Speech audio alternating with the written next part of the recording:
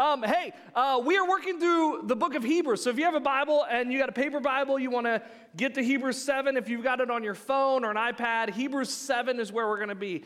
And last week, if you were here, we talked about this peculiar figure in Scripture, a guy named Melchizedek. And actually, all of Hebrews 7 is talking about this Melchizedek, this King Melchizedek. He only appears in all Scripture in three spots.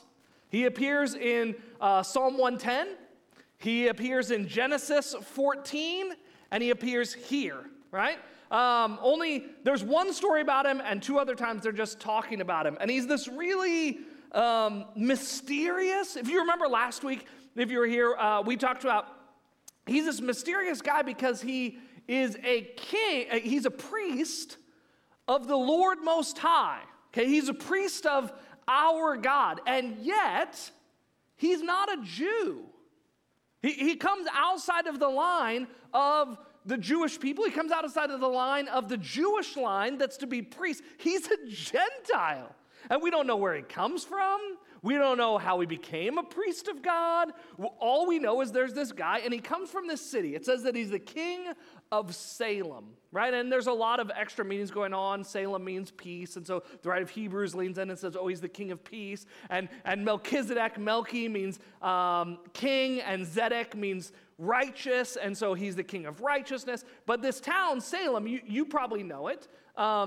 It's the town of Jerusalem. So we have this like really mysterious figure show up, and this whole exchange happens between Abraham and this King Melchizedek. Now, the rest of Hebrews 7 is going to talk about a lot of things that are really important and really significant, but it's all founded upon this one act. Okay, the writer of Hebrews is saying that Melchizedek is superior. Okay, if you're here last week, Melchizedek is superior. Jesus comes in the line of Melchizedek as a priest, so it makes him superior to the Jewish priest, to the Levitical priest, all that kind of stuff. But the reason he says he's superior is because of one act, and it's an unexpected act. It's an odd act. It's an unprecedented act. And so I want to look at it today a little bit more in depth. So if you have your Bibles, Hebrews 7, verse 1, says this: for this Melchizedek, king of Salem, right? Priest of the Most High God, who met Abraham as he was returning from the slaughter of the kings. Okay, now let's pause, get ourselves a little bit more context of what's going on in Genesis 14. You can turn if you wanted to at some point. You go read Genesis 14. This whole story is right there. It's a very short story. It's a very contained story, right? Abraham is not from this area. Okay, I don't know how much you know about the story of Abraham. Abraham is not from what we call the land of Canaan, okay, where Israel ended up being, where they settled, right? He's not from that area. He's from a place east, hundreds of miles east, okay? And at some point in time, God comes to him, God speaks to him, and he calls him from the Ur of the Chaldeans, okay? And he calls him over to this land of Canaan. He's a foreigner. He's not from there. He doesn't possess any land. In fact, there are some rabbis, some historical writings that actually think that what actually probably happened was that God first called Abraham's dad. Because actually, if you read in the biblical story, it tells us that Abraham's father began to travel west. He began to travel to the land of Canaan, and then they come to this city, and there Abraham's brother died, and the city has the same name as his brother, and Abraham's father went no further from that point. And then Abraham went on. And so one of the theories, one of the stories rabbis would tell is that that God had actually called Abraham's father to be the father of many nations, all this kind of stuff, and he brought him, and they came to the spot, and his son died, and the father in his grief couldn't go any further, and he memorialized the city after his son, and he stayed there, and it was God who called him. So he calls Abraham to the land of Canaan, and it says that after the slaughter, did you see that? That is a very graphic word. I think for our ears, it's probably an appropriate word. After the slaughter. You see, Abraham in Genesis, it tells us that he's not from that area. He's not from this land. And there are these kings. And when you think of kings, don't think of like medieval palaces, right? Think more like Nordic tribal leaders. right? There are these people who are politically and religiously the head of what is probably, we would call it a city-state, right? But realistically, it's like a couple hundred people. Okay, so it's not even really, like it's like a village, right? And there would be this person who was, the Bible called them a king. They were kind of the leader of it. And Abraham's the new kid on the block. Abraham's the new kid in the area. And Abraham goes to war with 5 of these kings, okay? 5 of them, 5 cities descend upon Abraham, and he goes to war with them. And he wins. He wins. A lot of times, I think when we envision Abraham, right, we think of this like poor homeless man wandering around the wilderness, okay? Here's the thing. Biblically, there's nothing that gives us any indication of that. In fact, it's the exact opposite. Abraham, by this point in his life, Abraham is wealthy. Abraham is powerful. He has flocks and flocks. You remember when Abraham and his nephew Lot are going to separate, right? It says, you know why they're going to separate? Because their flocks had become too big. Whole valleys couldn't contain their flocks together. So they split up, and one goes one direction and one goes the other direction because they have so much stuff. I mean, this parade that Abraham would bring around through the land of Canaan was a parade of people, hundreds and hundreds of people. And he goes to war with these 5 kings. And again, don't think like 20th century war, right? This was probably, each city maybe sent out a couple dozen soldiers. And they're not even really, they're not like professional military soldiers, right? They're like guys who just the day before were out there with a hoe taking care of the field. And now they're taking a little blade with them out into a field to go fight with someone else, right? And so these battles of these 5 kings, there's probably a couple dozen people out fighting. And Abraham whoops them. I mean, Genesis is not unclear. It's not kind of like, right? He destroys these 5 kings, which means Abraham, who's already wealthy, already powerful to take on 5 kings, has now just inherited the wealth of 5 city-states. Okay? So I want you, this is important context to know, because then, right, did you see what it says? It says, returning from the slaughter of the kings is where he met Melchizedek. And it says this, that Melchizedek blessed him, verse 2, to whom also Abraham apportioned a 10th of all the spoils. Now, you might not initially go, oh, okay. But I want to ask you this. Why? Why would Abraham, okay, he is just like, he is the biggest, baddest man on the block, right? He just whooped himself, a wandering cattle herder, just whooped 5 city-states, 5 kings. And he comes on to this one guy, this king Melchizedek. He hasn't met the guy. It says he's the king of Salem. He's the king of one city.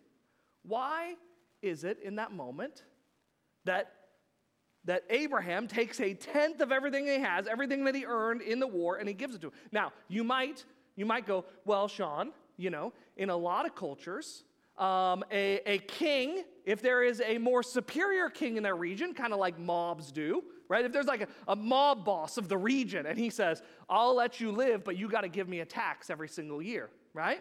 I'll let you have your little grocery store on the corner, but you got to give me 15% of all the sales that come in for protection, right? And you might think like, oh, well, maybe Abraham sees this king, and he says, well, I'm going to give him something so he doesn't destroy me. Why would Abraham do that?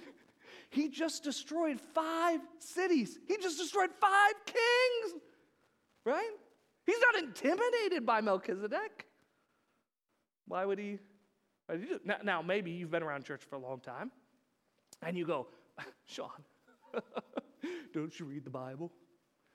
There's a thing called the tithe. I don't know if you know this, but a tithe literally means a 10th. The reason he gave a 10th is because he gave a tithe. Don't you know this? And I would say, don't you know this? The tithe wasn't instituted for hundreds of years later. There is 0 precedent in this point in the Bible. 0. It's not like every single time they met someone, they're like, oh, well, time to give 10% to them. right? Hundreds of years later, God institutes this thing called the tithe. It's a magnificent, multi-layered cultural thing. It's awesome, okay? Here's basically how it works, okay? Every time you would earn something, you would then take a tenth of it and you would give it to the religious leaders of the community. Here's why, okay? The religious leaders of the community, the priests, were Levites. The Levites, if you look at a map of Israel, you will never find the area of the Levites. You'll find Benjamin and Judah, and you'll find all the other tribes, but you'll never find a region of the Levites because the Levites didn't have a region. The Levites' responsibility was to be the religious caretakers of the community. They would take care of the temple. They would take care of the religious practice of the community. And so the way they were provided for is that everybody in the community would give 1/10 of everything that they earn. And what would happen, right? Like if you're a grain farmer, right? And you harvest 100 bushels of grain, right? I don't actually know what a bushel is. I don't know if it's big or a lot or small or... but if you, 100 bushels, right, for easy math, 100 bushels of grain, and you would then take 10 bushels to the priest, and you would say, here's my offering. And here's part of what it would do. Here's part of what a tithe would do. It would remind you that you have ownership and responsibility in the spiritual vitality of the community you're a part of. That you are in some way responsible for sustaining, because here's what happens. You know what happens if the priests don't eat? It's never been a problem for me. But some people will tell you, you know what happens if priests don't eat? They die. They have to get other jobs. They have to leave, and there's just no priests. And so it's this beautiful way that God allows there to be a set group of people that are serving the community in this specific way, but everybody in the community is a part of the religious practice.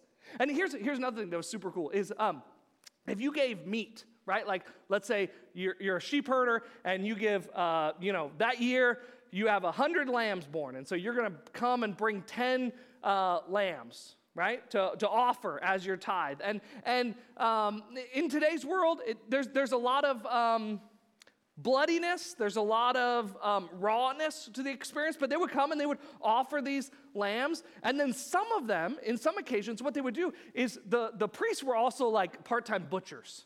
Right? And so they would take these lambs and they'd cut them all up, and then they would cook them.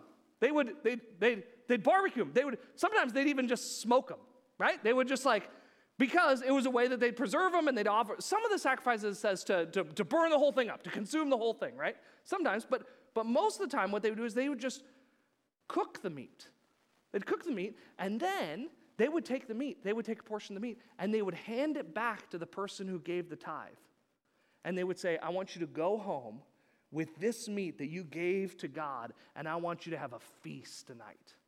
And every single time you bite into that smoked lamb chop, I want you to remember that God is good, and he's the one who's provided all of this for you.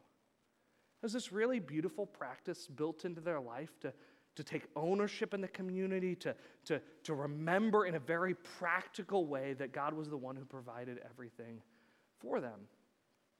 The problem is all that stuff comes hundreds of years later. Why did Abraham see this King Melchizedek, right? In fact, it doesn't tell us that King Melchizedek even brought an army with him, right? You know what King Melchizedek brought with him? Dinner. He brought wine and bread.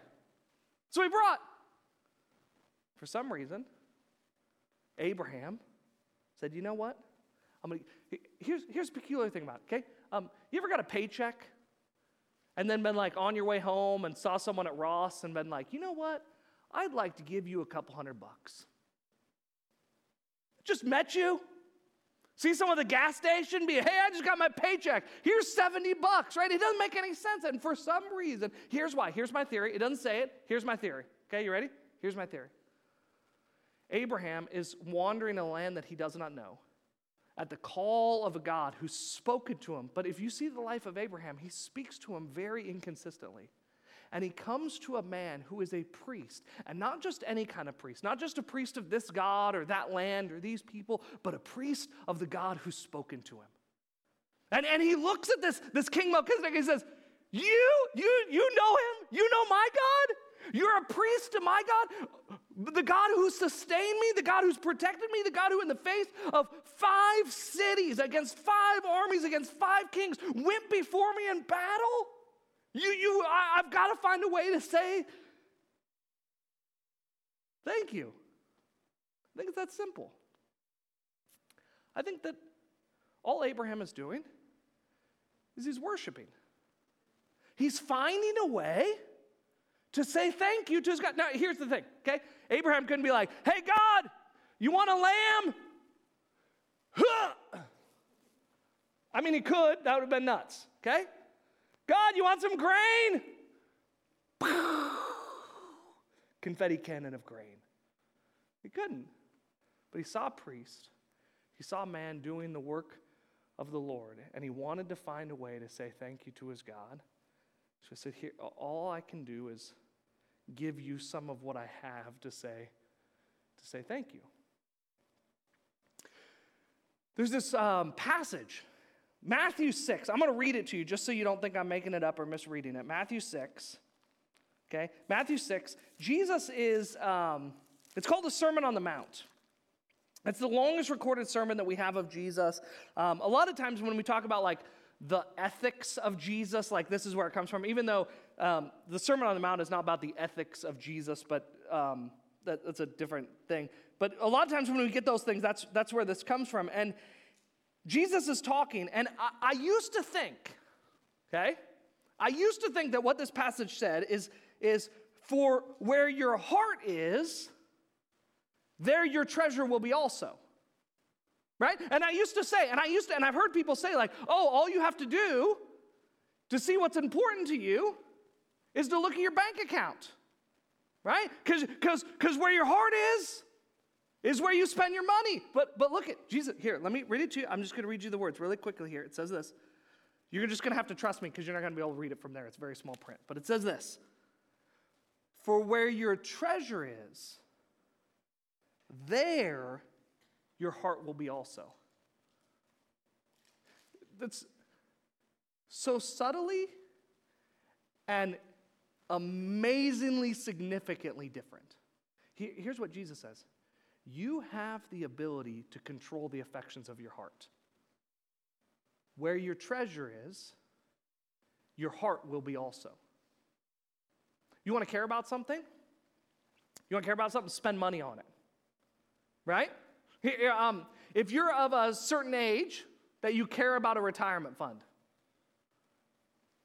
you know what the stock market's doing. Right? Because you have money. There was a time, I can promise you, there is not a 16-year-old person alive who cares what's going on with your 401k.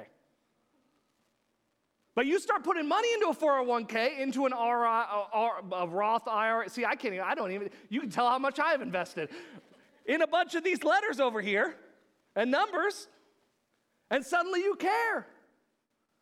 When you're in a certain space in life and you're looking to buy a car or to buy a house, you suddenly know what's going on with the interest rate. If you're in a certain place of life and you're looking at colleges, you can spout out all kinds of statistics about different colleges and about their success rate and their graduation rate and their average median income after graduation and the rate of employment and all these types of things. Because if you start to spend your resources on something, your heart suddenly cares about it. It's astounding. You have the ability to decide what you care about simply by deciding on where you spend your time, your talents, and your treasures. A couple years ago, I had a friend, and he called me and he's like, hey man, I'm doing this Dynasty Fantasy Basketball League, which if you don't know is like the extreme of nerddom.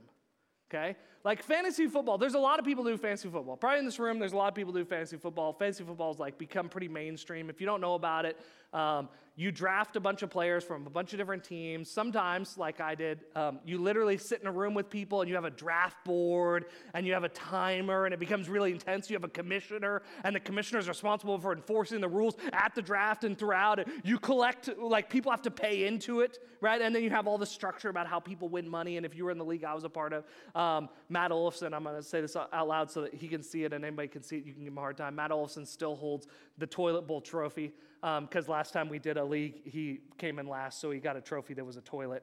And we were laughing, we were talking about it after service, and we thought, hundreds of years, hundreds, maybe thousands of years from now, somebody is, an archaeologist is going to be digging in Monmouth, Oregon, and they're going to find a trophy of a toilet. And just thinking about the stories they're going to come up with to explain why people commemorated toilets, right? But fantasy football, it's hard for me. It's in a season that's just like an extra busy season. I just didn't have the time to invest in caring, right? And so when my friend called and he's like, hey, we're going to do a Dynasty Fantasy Basketball League. And here's why Dynasty Fantasy is extra nerdy. Because in a Dynasty Fantasy, you keep the players, right? Like you have like contracts with them and you get to keep them for a certain number of years. And then the most nerdy thing we did this a couple weeks ago, you get together and you have a draft, you have a rookie draft. And in Dynasty Basketball Fantasy, depending on the rules and stuff like that, you can draft high schoolers. There are grown men sitting around evaluating high schoolers to put on their screen and keep track of their stats, right? Here's the thing. I'm not a huge basketball fan, but before doing Dynasty Fantasy Basketball, my view on, let me tell it this way. I know more about the Orlando Magic's bench rotation than I should. You know why? Because I invested time and I invested money. And where my treasure is, my heart will be also. You want to care about something? Spend some time on it, spend some money on it. And suddenly, a thing that was just an inanimate object or just a moment in time or just a hobby will become something that matters to you. So my question to you is pretty simple. What are you investing yourself into? What are you choosing to turn the affections of your heart to? Sometimes we say this, we're like, well, I really want to care. I really want this to be an important thing in my life. I really want Jesus. I really want the church. I really want my relationship with Jesus to be important to me. And the question is like, how much are you actually investing in your time, in your talent, and your treasure? Because where you put those things, suddenly your heart will begin to care about. There's a saying I heard from someone else, and he said this. He said, direction, not intention, will determine your destination. Direction, not intent. It's like this. A lot of us have the intention of caring about Jesus things, about caring about the church, about caring about our faith, about caring about lost people, about caring about the mission of the kingdom of God all throughout the world. But in the reality, our lives end up looking like the NFL. There was a couple years ago, the NFL made an announcement that they were going to give $250 million over 10 years to local communities as a way of giving back. That's a big check, right? Can we all get $250 million? Here's the problem. In that same period, the NFL made almost $250 billion. You know how much $250 million is? You don't have to be real good at math to know this. It's 0.1% of their total revenue. Sometimes I want to, and we fail to actually meaningfully invest. Here's the thing for Abraham. I think for Abraham, he saw a man in front of him who represented the God that was everything to him. And so when the moment came, his heart, his affections, his treasure, his hope was already placed there. And so when the opportunity came, he was overwhelmed with gratitude about the way God has showed up for him over and over and over again. And over again, we see Abraham investing his time and his treasure and his talents into the things of God. So a question for you is, what are you investing in? You have the ability to decide the things your heart cares about. What are you investing in? Now, you might say, Sean, here's the deal. I understand how the economy of church works. I've seen enough televangelists. I've been burned enough times. Like, I understand how this whole thing works. I understand you get paid from this, and this is your job. And so there's a bit of a conflict of interest, isn't there, for you to stand up there and tell us about we should be investing? And I would say 100% there is. And if you've been around here for a long time, here's the truth you're going to know. I don't talk about money very often because I recognize this is an awkward conversation for all of us to have. It's an awkward thing for me. There's conflict of interest, all those types of things. And so here's what I'd say to you. Here's the out. Okay? If your only reason that you are not investing your treasure into the kingdom of God is because you're concerned about my heart, you're concerned about the financial management of the church, you're concerned about a conflict of interest, you're concerned about televangelists, you're concerned about manipulation, whatever that thing. Here's the deal. McKenna Sproul's right here. McKenna, raise your hand. Everyone look at McKenna. You can't see if you're online, but McKenna's right here in the middle here. Okay? Go up to McKenna after service. If you're online, go to YWAM. You can search, it's Youth Without a Mission. I'm sure it's ywam.org. Sorry, I ruined my joke. Youth with a Mission. Seth Halligan, who used to do mission stuff, always says that it stood for Youth Without Any Money. That was the joke. YWAM, Youth with a Mission, you can go to their website and search Sproul. I'm sure you can go there, Sproule. Okay? You can search McKenna Sproul, and you can take your treasure and invest. And here's what's going to happen. As soon as you start giving money to McKenna, you're going to care about what McKenna's doing. In first service today, we had the Helts. The Helts, they're a family, been doing missions work for like a decade in Cambodia. You can find them online. You can find them on Facebook. You can look up the Helts, Helt. And you can begin to invest in them. And you know what's going to happen as soon as you begin to spend money on the Helts and you invest into what they're doing? You're going to care about what's going on in the church in Cambodia. The Kings, they were here during first service. Matt and Jan King, you can look them up. You can find them on Facebook, and you can begin to give to them. And if you have any conflict thinking that the reason that we talk about money and the reason that it matters, it has anything to do with us enriching ourselves, then look up Matt and Jan King and begin to give to them, and you're suddenly going to care about this little school in Kenya and how it's serving missionaries all throughout Africa. Or Joe and Carol Hoover, first service, they sat right here in the second row. You know, Joe and Carol Hoover, all of their finances come through fundraising. All the work they do to translate for nations, for languages all over the world, all the work that they've done in Guinea, West Africa is because people have been generous and open-handed. They've invested their treasure, and I can promise you that if you started giving to Joe and Carol Hoover, that you'd suddenly know where Guinea, West Africa was. And you'd care about what was going on in the church in Guinea, West Africa. You have so people come to me and they're like, I want church to matter. I want my relationship with Jesus to matter. I feel apathetic and I feel tired and I feel indifferent. And I would say, Jesus says the solution to that is to begin to invest your time, your talents, and your treasure, because where you put your treasure, your heart will be. So the only last question to ask you, do you have anything to be grateful for? Abraham met a priest and, overwhelmed with gratitude, generously, joyfully gave. Do you have anything to be grateful for? Anything that might stir your heart in a way that you'd want to live open-handed with the time and talent that you have?